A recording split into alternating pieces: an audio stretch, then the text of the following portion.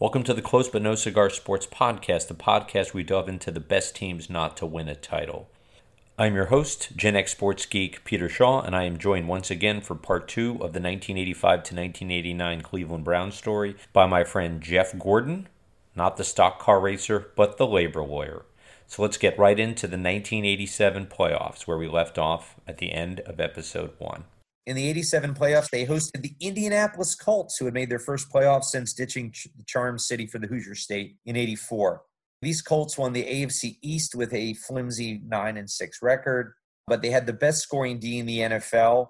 Yet they only had one Pro Bowler, which is interesting, Dwayne Pickett, who was one of their linebackers, and he was among a throng of talent that they drafted in both Baltimore and Indy. The Colts running back was Hall of Famer Eric Dickerson, he of the goggles, the Jerry curl, and the very salty personality, which led him to be traded from the LA Rams during that season. He was a punk. He was, but he was a great running Phenomenal. back. Hall of Famer. SMU, the Pony Express. So he was an all-pro with almost 1,300 yards and 6 touchdowns gained between the two teams in the strike-shortened year. The quarterback was the less famous and mediocre Jack Trudeau, who was of no relation to Gary Trudeau, the guy who created Gary, and later married news anchor Jane Pauley. He might have been, and I'd be curious as to what your thoughts on this, the worst starting quarterback in a playoff game in NFL history. He was not good.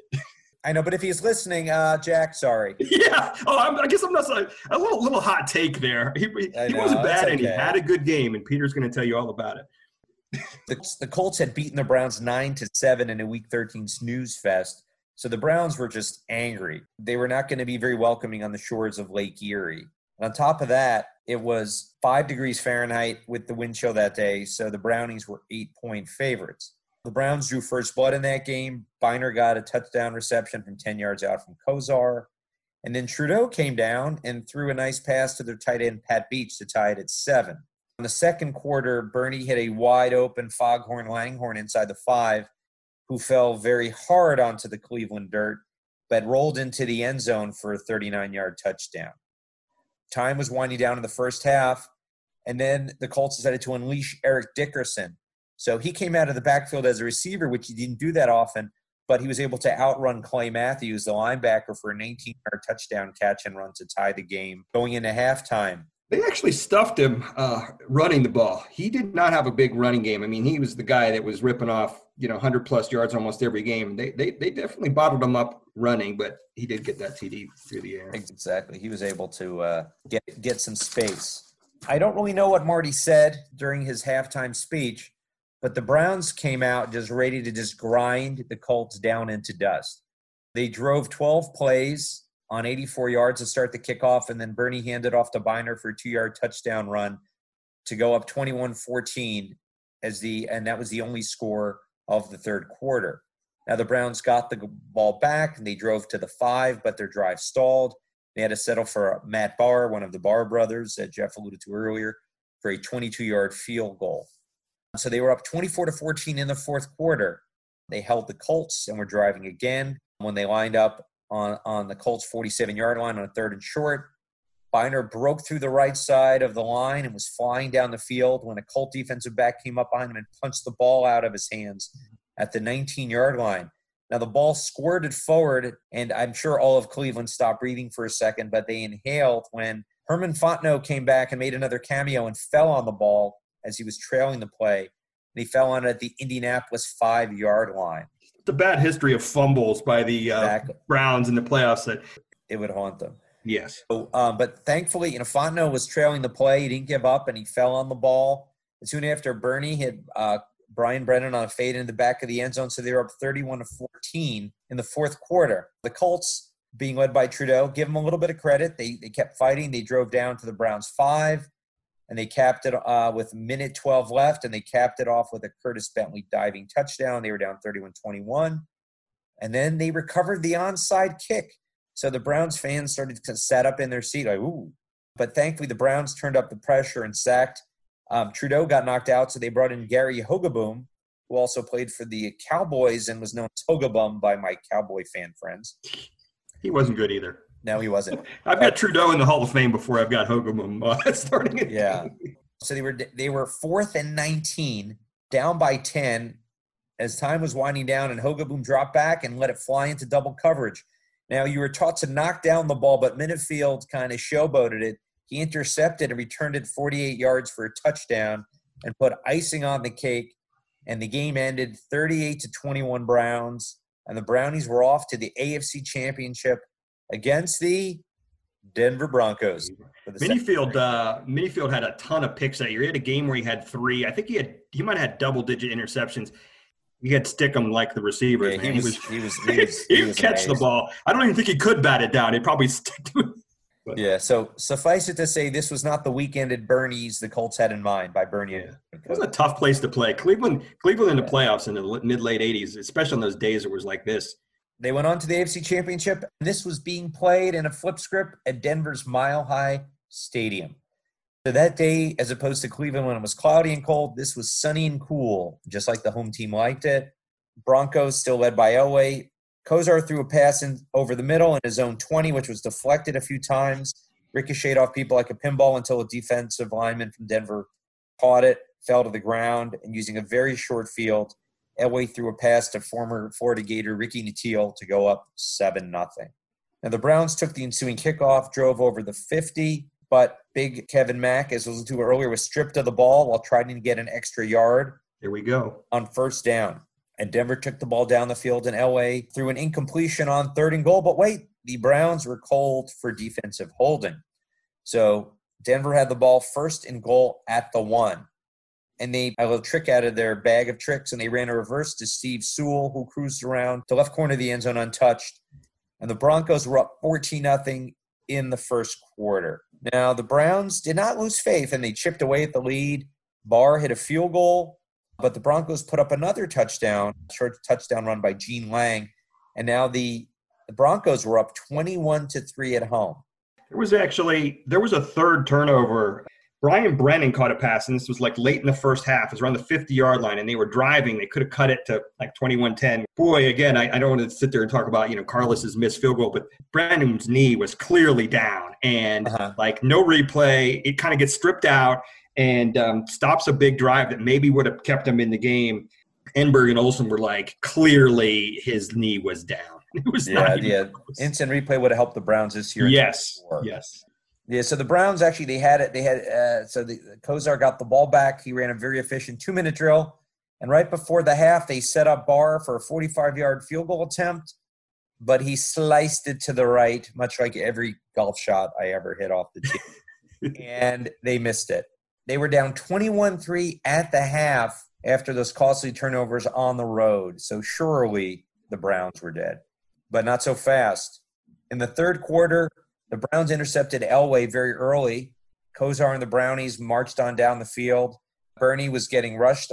Though he wasn't the most mobile, he was able to get away, and he threw an 18-yard strike to Foghorn Langhorne to cut the lead to 21-10. On the next Bronco drive, Elway did some amazing stuff. It was 3rd and 10. He dropped back and got flushed out of the pocket and rolled right. He threw a short comeback pass to speedy wide receiver Mark Jackson on the sidelines. What happened next was another heartbreaker for the Browns fans watching. He spun around much like Michael Jackson can do. He broke 2 tackles, got a great block, and sprinted down the sideline for an 80-yard touchdown run. Elway got credit for the 80 yards, but mostly it was about 75 of yards after the catch. Jackson did all the lead work. But no matter how you dissect it, the Broncos were back in command 28-10. A lot of yak on that one. Oof, yeah. So 7 minutes left in the third quarter, the Browns struck back. Kosar did a little bit of scrambling of his own, and he was at the Denver 32, dropped back and put a soft pass over the linebackers into the arms of Biner, who ran untouched into the end zone. So now the Browns felt like they had a little bit of life. They were only down 28-17. Forced a punt after the ensuing kickoff, and Kosar took them down the field again, capping off a drive with a 4-yard touchdown run by Biner as the third quarter went down. Now the Broncos were able to strike back, and Carlos got another field goal. So it was 31-24 Denver going into the fourth quarter. So the Browns still were within striking distance, and they refused to go quietly into that Denver night or afternoon. The Browns marched down the field again and tied the score on a 4-yard pass from Bernie to Webster Slaughter. And just in case you're wondering, he's of no relation to Sergeant Slaughter. of professional wrestling fame, in case you were wondering. I didn't mention that earlier. So now the game was tied at 31 in the fourth quarter. And, Elway it was almost like a bad movie. Elway just wanted the Browns just to go away. He thought he killed them, and they kept coming back, much like Michael Myers in the first Halloween movie and the second Halloween movie. He took the Broncos on another long drive, and with around 4 minutes left, hit Sammy Winder on a swing pass from 20 yards out. And Winder just broke through a second tackle. And I think the Browns defenders were just tired and cold at that point. And Winder cruised into the end zone, and Mile High went insane. This was kind of a recurring theme in the second half. And Mark Jackson did have a nice play on that 80-yard touchdown. I'm not saying he did, but there were a lot of missed tackles. The rest is history, as you'll tell us. Exactly. So Bernie came off the bench and said, all right, we got the ball back down by 7, and he wanted to orchestrate another tie and take this game to OT, where the Browns, as we know, like to operate in the playoffs. So he was still executing well, and they moved down the field with a combo of short passes. And though they were expected to pass all the time, they kept handing off to Mack and Biner, so the Broncos were unaware, and they were finding big holes. And by that point in the game, Biner already had 2 touchdowns, 60 yards rushing, 120 yards receiving. So dude was having a day. Kosar dropped back at the Broncos 13 and tried to hit him with a pass at the back of the end zone, but the ball sailed high. Set the stage. It's 1:14 left. The Browns had 2nd and 5 from the Broncos' 8-yard line, down by 7. Biner was the lone setback for Bernie, and the wide receivers were all set wide, as their name would apply, to spread the D out. So Bernie snapped the ball and handed off directly to Biner, who ran a trap play and cut through a big hole over left tackle. At the 4, he was one-on-one with defensive back Jeremiah Castile, who he juked out of his socks and cut inside to the right to get the first down and maybe get into the end zone. But as Biner ran past him, he was holding the ball in his left hand, which was the hand closest to the defender. So Castile was beaten, reached behind him and stripped the ball from Biner as he got to the 3-yard line. Now, Biner barreled ahead and into the end zone and dragged a defensive back in with him. And for a split second, it looked like he scored, but he no longer had the ball. Everybody watching that game in the room I was in and across the entire state thought he had scored. So Dick Enberg and Merlin Olsen, man, best team in broadcasting team in the 80s, they I were think. Fun. I like them more than Summerall and Madden, but that's just me. I agree. I'm with you there. I'm in the minority. Exactly. You might be with me, but yeah, no, I like that NBC team. But so in real time, it looked like he scored for a second. Oh my gosh! But what I did, I got onto YouTube and I slowed that thing down like it was a Zapruder film. I was able to reconstruct it, and I watched the exact second that the ball got stripped out, and the entire population of Cleveland had their hearts broken. So I watched it at 25% speed, and another benefit of that, it sounded like Dick Enberg just took a hit of Freon. He was smooth. He was, but at 25% speed, he sounded wasted. What happened in real time is that Castile actually fell on the fumble that he caused on the 3, and it sealed the fate of the Browns. The Broncos knelt on the ball, and then they still had a little time to kill, so on 4th down, the punter ran out the back of the end zone to give the Brownies a safety. But the Broncos prevailed 38-33. And I'll remember the footage, both when I watched it live and I watched the replay of the game. Ernest Biner sitting sadly on his helmet by himself on the sideline. A forlorn shot. I know, poor guy. Just felt terrible for the guy. It was a rough one. I know, but both quarterbacks had a great game statistically. Bernie, a little better. Bernie at 356 yards, 3 touchdowns, 1 interception. But we know almost only counts in horseshoes and hand grenades. And all the Browns' aspirations blew up like a hand grenade at that 3-yard line in Mile High Stadium. Now, the Broncos went on to play the team formerly known as the Washington Redskins, now the Washington Football Team, in the Super Bowl at the Murph, later known as Qualcomm Stadium and more recently raised and is now rubble in San Diego. The Broncos in that game came out hot, and they led 10-0 after the first quarter, after a long pass from Elway to Natil and a Carlos field goal. And not to get too much into it, but what happened in the second quarter is the stuff of legend. Former Buccaneers starting quarterback Doug Williams threw for 4 touchdowns in the second quarter alone, and some flash in the pan backup running back named Timmy Smith ran for 204 yards and 2 touchdowns. One-hit wonder, the start of the one-hit wonder Super Bowl champs. And so Doug Williams was the MVP. The Broncos did not score again. So the final score was Washington 42, Denver 10. And who knows, maybe the Browns would not have lost that badly. I'd like to think the Browns would have given a better. Well, this one, I mean, this one in terms of from a perspective of a Browns fan, this was definitely a source of frustration. But it was sort of egg in their face because they felt like, man, okay, we lost to this team, but they're the best team. They're going to win the Super Bowl. And for them to just get embarrassed in the Super Bowl was just more sort of like, it was like twisting the dagger in the back. Exactly. He comes and kills us. And then he like lays an egg and looks like a total schmuck. I know. And that was that. That was the season, man. I was cheering for the Browns in that one big time, and that was a tough one for a lot of people. All right, so the Browns still had some gas left in the tank. So move on to 88. In the draft, they did get one gem. They got Michael Dean Perry, a defensive lineman out of Clemson, who was William the Refrigerator Perry's younger brother. He was smaller. By small, I mean 6'1", 285. But he was actually a much better player in the NFL, though he didn't have as much fame as his brother. Marty was still the coach. He still had those thick glasses, still looked very intense on the sidelines. Defense was stout all year. They added Michael Dean Perry, as I mentioned. Their offense, however, took a few steps back. Kosar got dinged up a bit, did go 6-3 in his starts. Their backup quarterbacks were Mike Everything Pagel. I made that one up myself. And super sub Don and also Gary Danielson. Now, 38-year-old Don Strock was in his last season, and he won both of his starts that year. And in my mind, he should be the patron saint of backup quarterbacks, even though he never played for a team I liked. Shockingly, they didn't run Biner or Mack out of town after they, both had their disappointments. Mm-hmm. But they split carries evenly throughout the year. And they still had blocking stud Tim Manoa. So the core and the wide receivers were pretty much the same. And they won 10 games and they qualified as a wild card. Now that year, Cincinnati won the AFC Central with a 12-4 record.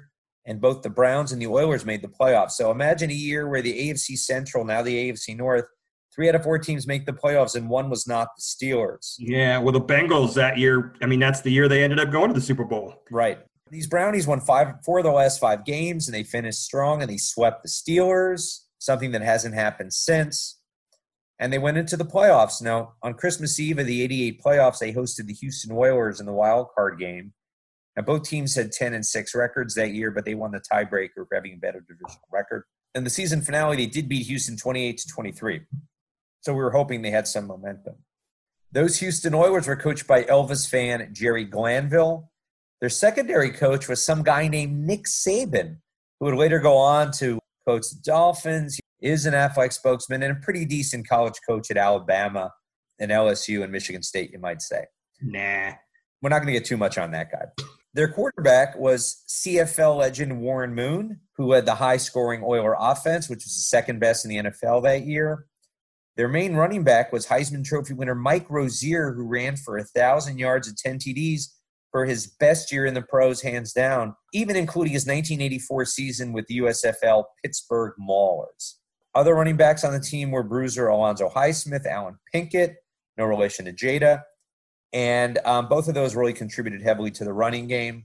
And the receiving core was really solid. They had Drew Hill, who was lightning fast, Ernest Givens, who was super quick. And those two combined for 2,000 yards and 15 TDs. So this was a really good offensive team that the Browns would have to deal with. Weather was cold, it was wet and windy. In other words, it was Cleveland winter. Unfortunately for the Brownies, Kosar had an injured knee, so they went with Don Strock at QB, who made his first playoff start. Fortunately for the Browns, they started the game off on the right foot. They picked off Warren Moon and converted to a bar field goal to go up 3-0 after the first quarter. The Oilers, even though they play in a dome, were pretty much undaunted by the bad weather. You must remember that Warren Moon went to University of Washington, where the weather's not always great, and he cut his teeth playing pro ball in Canada for the Edmonton Eskimos. But he played in Canada before he went to the climate-controlled Astrodome, so he kind of knew how to play in the crappy weather. So Warren Moon took him down the field and dumped off a pass to Pinkett, who broke a few tackles and scored from 14 yards out. Things started to get worse for the Browns. Don Strock dropped back, and he fumbled the snap on the next drive. And trying to recover it, he sprained his wrist, so he had to come out. Make things worse, the Oilers actually recovered the ball at the Browns 16, and on their first play, Moon handed off to Pinkett Arena for a touchdown.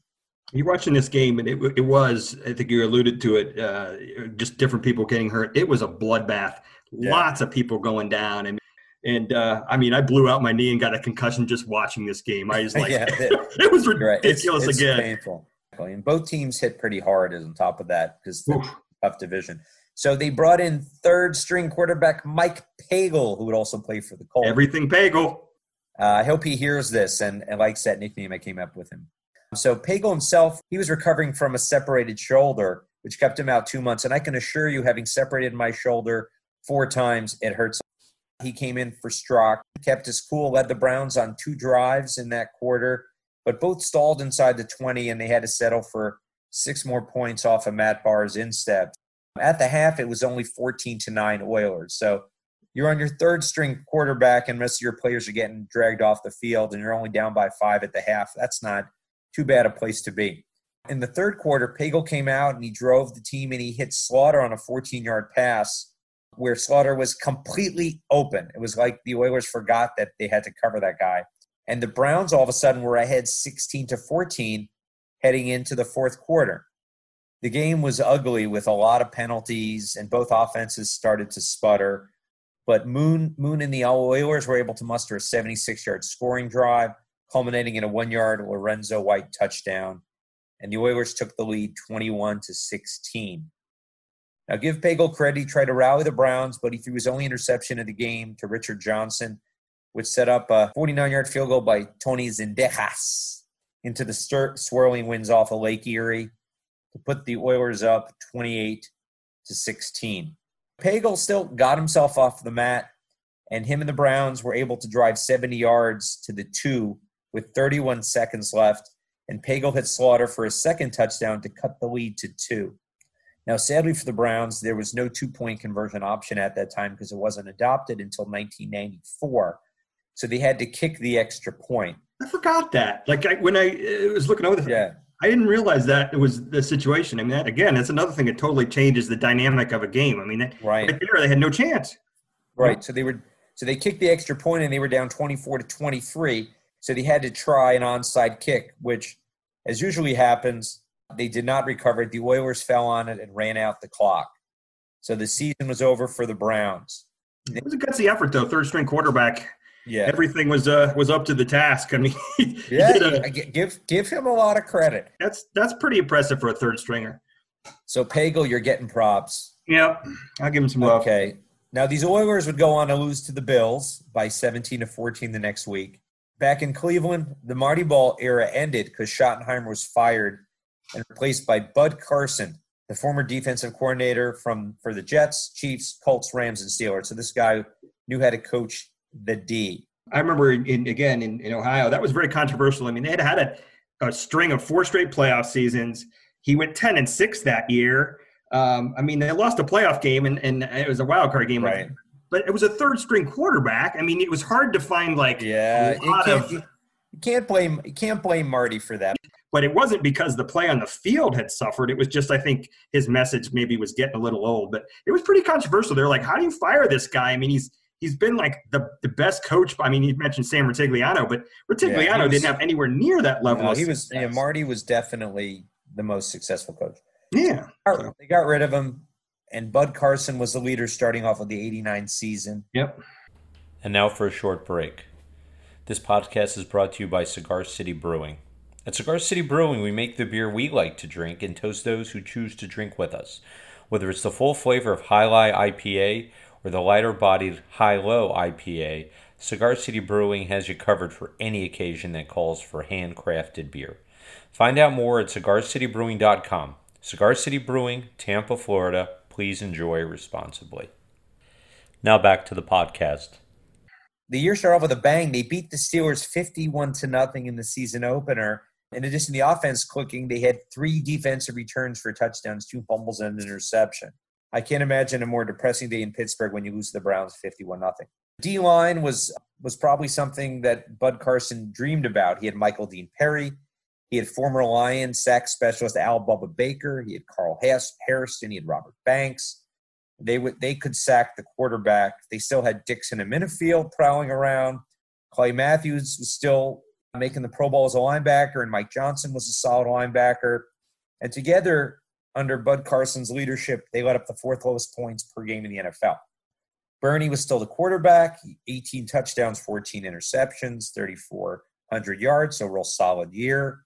Now, Ernest Biner was no longer with the team. Kevin Mack played sparingly because of injuries, but the Browns did draft a very versatile running back out of Texas named Eric Metcalf. That was sort of the end of that era. I mean, in addition to Schottenheimer going, they had that for about 3 or 4 years, that whole dual backfield, which was pretty rare. I mean, teams still had fullbacks back then, but they weren't getting 150, 200 carries like Mack was. And they did that for 4 straight years. I mean, they had literally like an even share in the backfield between 2 really good running backs. So that was sort of the end of the era, not only the Schottenheimer era, but the era where they had dual rushing attack that was really dangerous and pretty unique at the time. They had Metcalf, who was a great receiver, running back, return guy.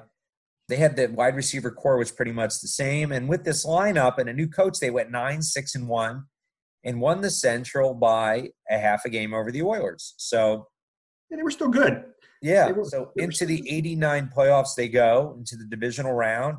And they hosted the ascending Buffalo Bills. These Bills had really built quite an offensive arsenal, which was just starting to pick up steam. They scored the 3rd most points in the NFL behind Jim Kelly, a Western PA guy who went down like Cozart to the U, started in the USFL for the Houston Gamblers, and he was backed up by super sub Frank Reich. Another great backup quarterback. They put him up there with Tom Zach and Strock. He's up there with Strock. And they led the Bills to a 9-7 record, which was good enough for first place in the mediocre AFC East. They had former Oklahoma State running back Thurman Thomas, who was a dual threat. He scored 6 touchdowns in the air as a receiver, scored 6 touchdowns on the ground, ran for 1,200 yards, 600 yards receiving. So he was everywhere. Their top receiver was Hall of Famer, Kutztown State's own Andre Reed. He caught 88 balls, 1,300 yards, 9 touchdowns. Don Beebe was a great complimentary possession receiver, and they had big tight end Pete Metzelaars. It seems like Buffalo always had a big, beefy tight end to catch a couple balls when no one else was open. So their kicker was some guy named Scott Norwood. We're not going to really harbor on that guy. They had a superb D in a lot of positions. It was anchored by future Hall of Famer Bruce Smith. They had linebackers Cornelius Bennett and Darryl Talley. He of the tail. This was really the beginning of that Bills sort of coming out party, and they had so many great players on the team. I mean, this was part of their they were starting to roll at this point, but yeah, I think they were really good. They were just a couple years away. Right, and they are the subject of a future. I was going to say sports guys, obviously. They might be the patron saints of the Close But No Cigar. So, yeah, in the 90s, they took over where the Broncos of the 80s left off. Exactly. Opening game of the 89 playoffs of the Browns, what I like to call the Rust Belt Rumble. And the Browns got the kickoff, and they came down the field very, very efficiently, but they stalled, and Barr got a field goal attempt, which sailed right. The Bills were also fast out of the gates, and Andre Reed got hit on a slant pattern at the Buffalo 35. He cut up field, split the defenders, and ran all the way to the end zone. And before the Browns knew what they were doing, it was a 72-yard touchdown pass, and they were down 7-0. The Browns came back on another drive, and Matt Barr this time hit the field goal from 45 yards out, and they were down 7-3. The Browns D held firm, got the ball back. Bernie threw a deep ball to Webster Slaughter, which is a 52-yard bomb over defensive back Nate Odom, who was scorched by Webster Slaughter's sweet little double move, much like the moves my brother used to put on David Goldstein in playing football in our front yard in elementary school. So the Browns were up 10-7. Gibbs getting some serious love, by the way. Hopefully he's listening to this podcast. He will. First you put him in the Hall of Fame, and now you're reliving his glories from the front yard. Exactly. He deserves all the love he gets. Right? They were up 10-7 Browns. Jim Kelly was not to be outdone. He drove the Bills back down the field. and the Browns were giving him all day. So Kelly took this time, and from 33 yards out, he dropped back. Would seem like a few minutes after he snapped the ball, and he hit James Lofton for a touchdown after he was able to break free from coverage. So the Bills were up 14-10. Now the Browns came back and started to give it to Kevin Mack every other play, and behind him and Bernie Kosar, the Browns came right back down the field, and as the second quarter wound down, they were deep in Buffalo territory. And from the 3, Bernie executed a perfect play-action fake and hit seldom-used tight end Ron Middleton for a touchdown in the back of the end zone. A great catch, by the way. That was out really of a nowhere. Great catch. Yeah, I watched that one. I was like, damn, nice hands. Yeah, exactly. Good hands for a big man. Lumbering tight end who never caught the ball all season. Exactly. But I mean, by seldom used, I mean the guy caught one frickin' 5-yard pass all year, but that too was for a touchdown. So for him, it's all about quality and not quantity. And at halftime, it was 17-14 Browns. So early in the third, Kelly threw a floating duck of an interception, and the Browns capitalized, and Bernie hit Slaughter on a long pass where the Bills once again seemed to forget he was there. Inexcusably bad. I know. But so the Browns were up 24-14. Bills got the ball back, and Bills running back Kinnebrew, their fullback, fumbled the ball over to the Browns on the next drive. And the Browns were excited to put the Bills away, but then Mack fumbled, so they couldn't actually do that. Common theme, the Mack fumble. I know. So the Bills decided to actually protect the ball, and they started to pass and run all Thurman Thomas, and they went down to the Cleveland 10. Now, at that point, Thurman came out of the backfield, and Kelly hit him for a touchdown to cut the lead back to 3. And Bills coach Marv Levy was pumped on the sidelines. Little name drop, Marv Levy and I lived in the same apartment building for 1 year in Chicago when he was a sportscaster for CBS. But aside from riding the elevator up with him one day, didn't really hang out with him too much. His joy was short-lived because super rookie Eric Metcalf took the ensuing kickoff and returned it 90 yards for a touchdown. Truly was an electric play. And the lead was back up to 10 for the Browns going into the fourth quarter. The Bills, once again, went back to the healthy diet of dump-offs to Thurman Thomas, who finished actually with 150 yards receiving for the day, which is spectacular for a running back.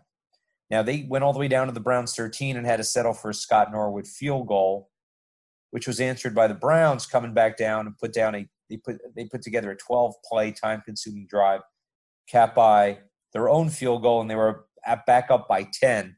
If your head is starting to spin, it was 34-24 Browns at that point. And time was running out on the Bills.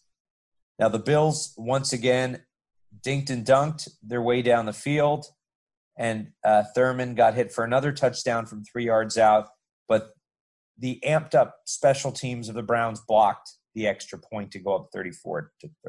The Browns could not grind down the clock. The Bills got the ball back with under 4 minutes. They moved it all the way down to his 4th and 10 from their own 41. And Kelly dropped back and scrambled a bit, and then he found Don Beebe over the middle for a first down at the Browns' 42, which is always deflating. He converted another 4th down, this time 4th and 1 down at the Browns' 23-yard line. When he hit Reed cutting on an underneath slant, he had 30 seconds remain. He decided to drop back again and look for Thomas, who seemed to always be open, on a first down, and he hit him, and he ran down to the 11-yard line and spiked the ball with 14 seconds left, and the Browns were only up by 4, so the Bills had to get into the end zone. Was Pittsburgh-born Kelly about to crush Cleveland's dreams? That is the question being asked by everybody watching. And Kelly dropped back, lofted a pass to the left corner of the end zone, where it bounced off of the fingertips of normally sure-handed running back Ronnie Harmon, who was actually open. 9 seconds left. On third down, Kelly dropped back again, tried to zip it over the middle of the end zone where there was a lot of traffic, and it was intercepted by Clay Matthews at the 1-yard line, who dropped to his knees, and the whole city of Cleveland and every occupant of Municipal Stadium could let out a collective sigh of relief. And the Browns were going back to the AFC Championship for the third time in 4 years. That was a big win for a couple reasons. I mean, the year before they had flamed out, they'd fired their coach. They're playing a team that was definitely good. You had a name for the game. I can't remember. I watched the highlights of it again. They were calling it The Rust Belt Rumble. Oh, the Rust Belt Rumble. They called it the duel in the dirt at NFL Films. Either one works, man. Because the field there wasn't any blades of grass apparent at all. No. But no, it was a gutsy win. And Clay Matthews had been a long time. Matthews on defense and Ozzie on offense were like the ones who've been there forever. And Exactly. for him to get that pick, kind of falls to his knees in this sort of like, pose of joy. That was a great win for them, and would turn out to be, I think, their last playoff win since until last week. I believe they went 30 plus years after this game and not winning another playoff game. That is true. But I guess that's a spoiler alert for the next game. Sorry. Exactly. That's okay. So their opponent for the third time in 4 years was the Denver Broncos, who actually barely beat the Steelers 24-23 in Mile High Stadium the day after the Browns beat the Bills. To quote Star Trek villain Khan, revenge is a dish best served cold.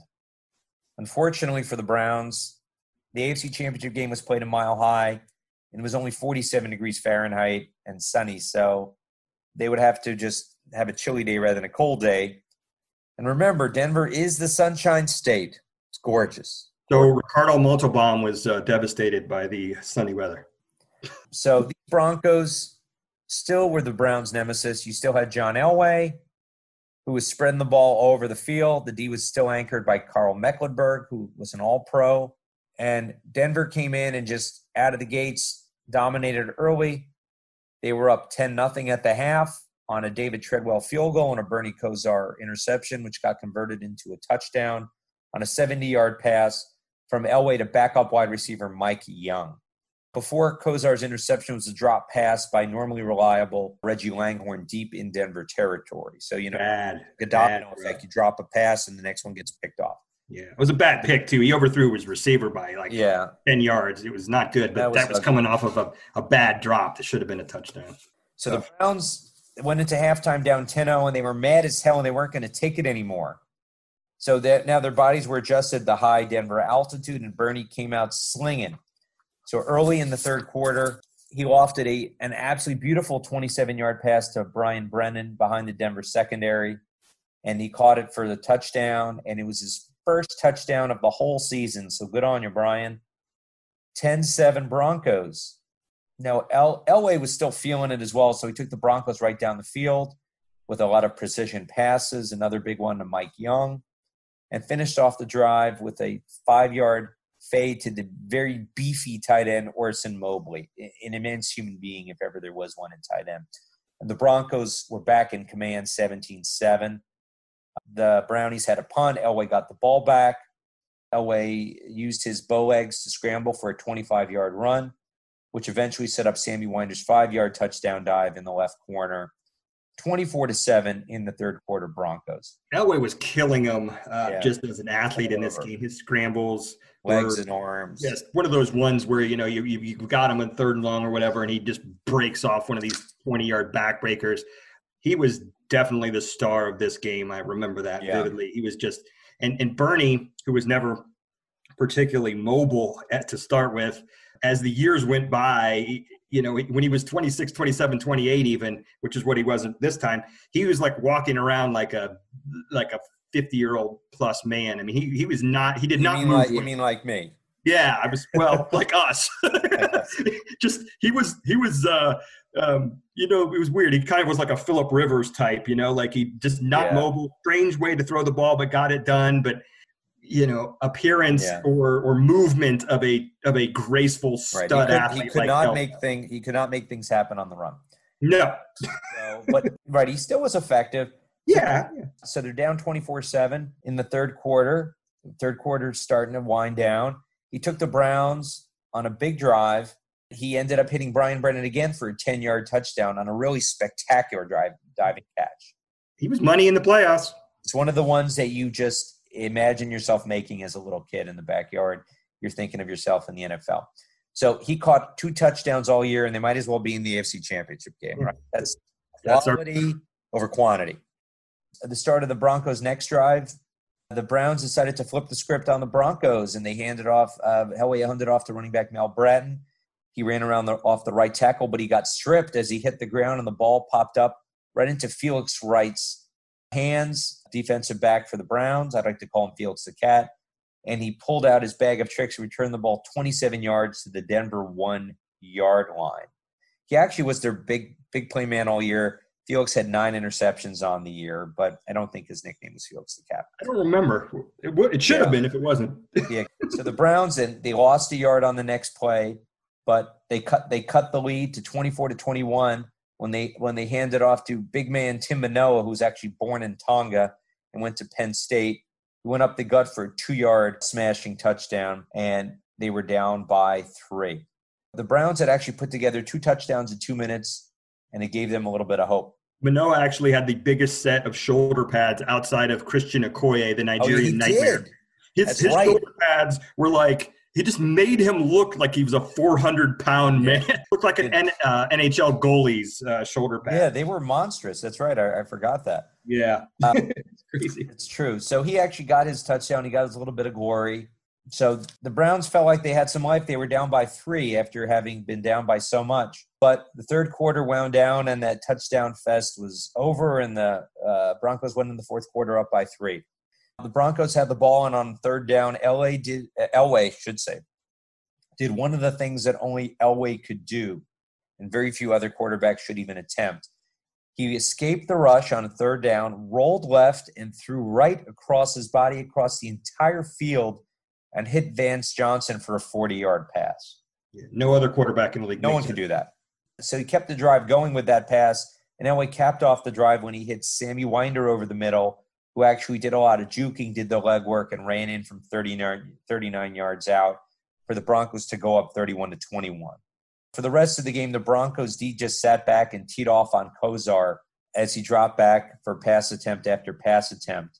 A deflection off of one of Bernie's passes off of a receiver ended up in Dennis Smith's hands for a second interception. And the Broncos put up 2 more Treadwell field goals for the final score, 37-21. And Elway definitely outplayed Kosar, and the game was done.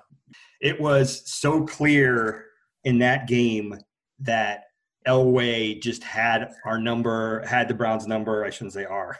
And that while Kosar had his moments and was a good NFL quarterback, he just wasn't quite good enough to get a team to the Super Bowl. You could see it in that game. Like, he was kind of rumbling around and scratching and clawing. He was tough, and they were just outmatched in the game. It wasn't really competitive in the second half. No, I agree. So the Broncos went on to the Super Bowl and down in the Big Easy, and they lost to Ringgold, Pennsylvania's own Joe Montana and the 49ers in the biggest blowout in Super Bowl history, 55-10.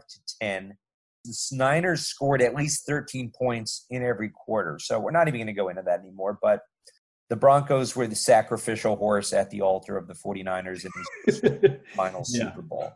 Yeah. And the Browns probably would have met the same fate. Probably not that much of a beatdown, I'd like to think, but they would have lost. The aftermath, the autopsy, if you will. So the next year, the 1990 season, like you said, it was the end of an era. The bottom dropped out of the Browns. It was if their will was broken. Their second-year coach, Bud Carson, was fired after 9 games, and the team was 2-7 at that point. He was replaced by former quarterback Jim Schaffner, but the ship still sank even with this new captain, and they won 1 more game, finishing 3-13. Yikes. 462 points was the most points any NFL team let up in the 90s. Okay? And the year before, they had a top 5 scoring defense. Exactly. That's what you call just a complete epic collapse. The negative 234 point differential was the 3rd worst of any team in the 90s. Even worse when the Browns restarted in 1999 as an expansion team. So we'll leave it at that. After 89, Kosar would never have a winning record as a starter, including a short stint with Dallas and his final 3 years in Miami. Kosar actually got a Super Bowl as a backup in Dallas, which was kind of a joke. It's not the same. No. So he went down with Miami, and the magic was gone for him, even Miami. He couldn't get into what he did at the U. But what happened to the team after that is the thing of a sad legend. So the Browns then hired a whiz kid who was a Bill Parcells disciple named Bill Belichick in 91. He coached him for 5 seasons and actually took him to 1 winning season in 94. They went 11-5, and they were in the playoffs, and they got beaten by the Steelers. But in 95, They won as many games as they lost the year before, and Belichick and the Browns were done in Cleveland for now. Owner Art Modell moved the team after the 95 season to Baltimore to feed those football-starved Colts fans. So just from an Ohio sports fan perspective, I think you talk about it a little later too, but it was viewed, I mean, people maybe remember the LeBron thing when he left town, they were burning his jerseys. It was much 10 worse. times as bad. Yeah, much worse. And the thing was, it was over like a stadium deal because the municipal stadium was a dump, and he thought he was going to get a new stadium like Jacobs Field, the Indians got.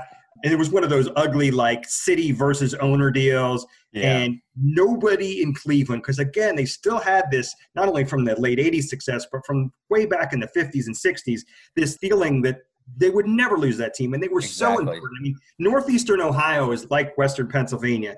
In the 70s and 80s, and even into the 90s, everybody, all the high schools, football was huge, and college was huge. And right.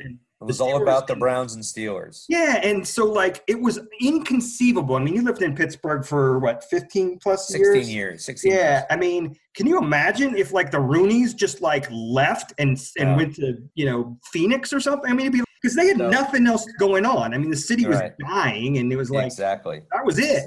It was I know. So, sadly, those Baltimore fans would benefit from the same type of ugly departure they suffered in '83 when their Colts left for Indy. And then they changed the name, the newly dubbed Ravens, after the Edgar Allan Poe short story. In their 25 years since starting up as the Ravens in '96, they actually went to the playoffs 12 times and won 2 Super Bowls after the 2000-2012 season. So that really kind of hurts because they still had some former Browns on the team. Former coach Marty Schottenheimer took the Browns to the playoffs. In each of his 4 years he was there as a head coach for the entire season, and actually won 62% of his games as a head coach, which isn't too bad at all. So Marty would go on to be the head coach for 3 other NFL teams. He coached the Chiefs for 10 years to 10 wins a year, took them to the playoffs 7 times, won AFC Championship appearance, coached 1 year at Washington, landed in San Diego, where he led my Chargers to the playoffs twice in 5 years, including a 14-2 season in 2006, which ended with a calamitous home loss to the Patriots, which I'm not going to talk about. So, he knew how to lose in the playoffs. I know. His last year coaching was 2011 with the Virginia Destroyers of the UFL. Wow. He led to the UFL championship. At least he ended his career on kind of a high note. Marty would, unfortunately, after retirement, get diagnosed with Alzheimer's disease in 2011, a diagnosis which he kept out of the public eye, but in 2016, this became public knowledge. As of December 2018, he was still getting around and gave a nice little pre-recorded speech when Andy Reid surpassed him in wins as coach of the Chiefs. However, sadly, on February 3rd, 2021, his family announced he had been put into hospice care and died 5 days later at the age of 77.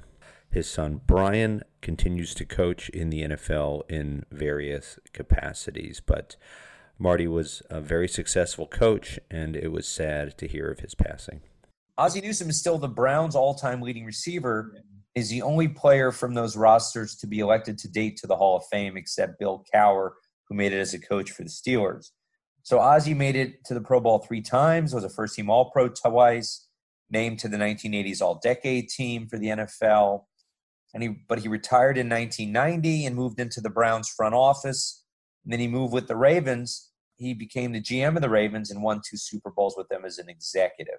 He was so good and so legendary that even that betrayal was something that Browns fans were able to overlook. But definitely put a little bit of a taint on his legacy. His years, I mean, you probably remember this, in the early 80s, he was like one of the best receivers in the league. I mean, he'd be up there with like, Winslow and Chandler and Joyner and those guys in San Diego catching 80-plus balls, which tight ends weren't doing back then. Right. He had tons of talent. The rest of the team, I mean, there's a lot of good players, but they weren't Hall of Famers. You go through the Bills team that they played and beat in the playoffs, and it was like, you've got Bruce Smith and Thurman Thomas and Jim Kelly. They didn't have like that level of superstar talent other than Ozzie. True. Going back to the shores of Lake Erie, the Browns were able to keep the name and the records linked to the Browns, so they got to keep that in the divorce. and they rebooted in 1999 as an expansion team of sorts.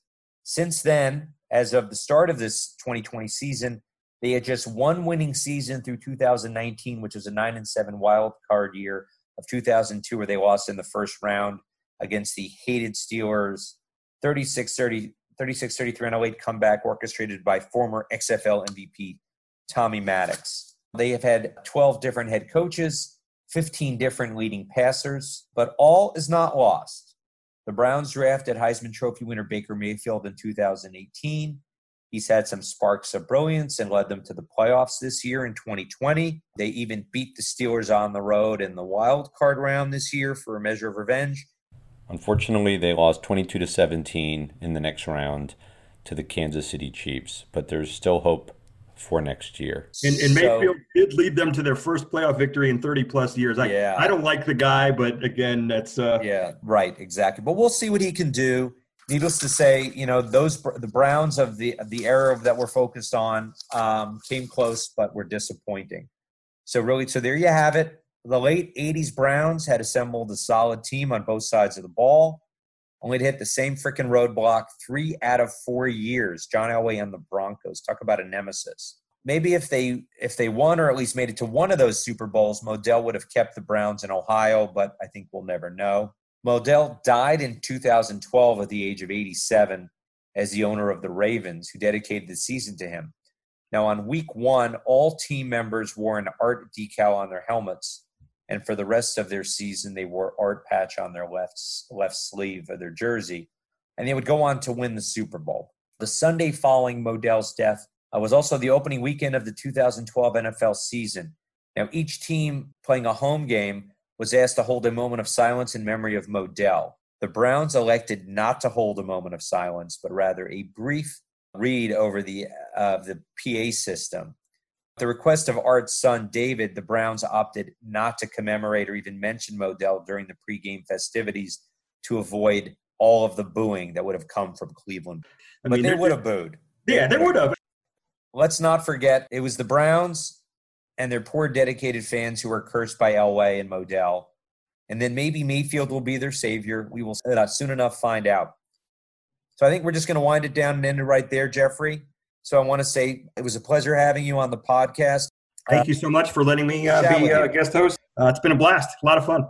Yeah, thank you. So that is all for this installment of the Close But No Cigar Sports Podcast. We hope you enjoyed it. Peace out. The Close But No Cigar Sports Podcast is a Pug and Monkey production. And once again, I'd like to thank Lobo and his band Checky Brown for letting us use their song Hippie Bully as our theme song.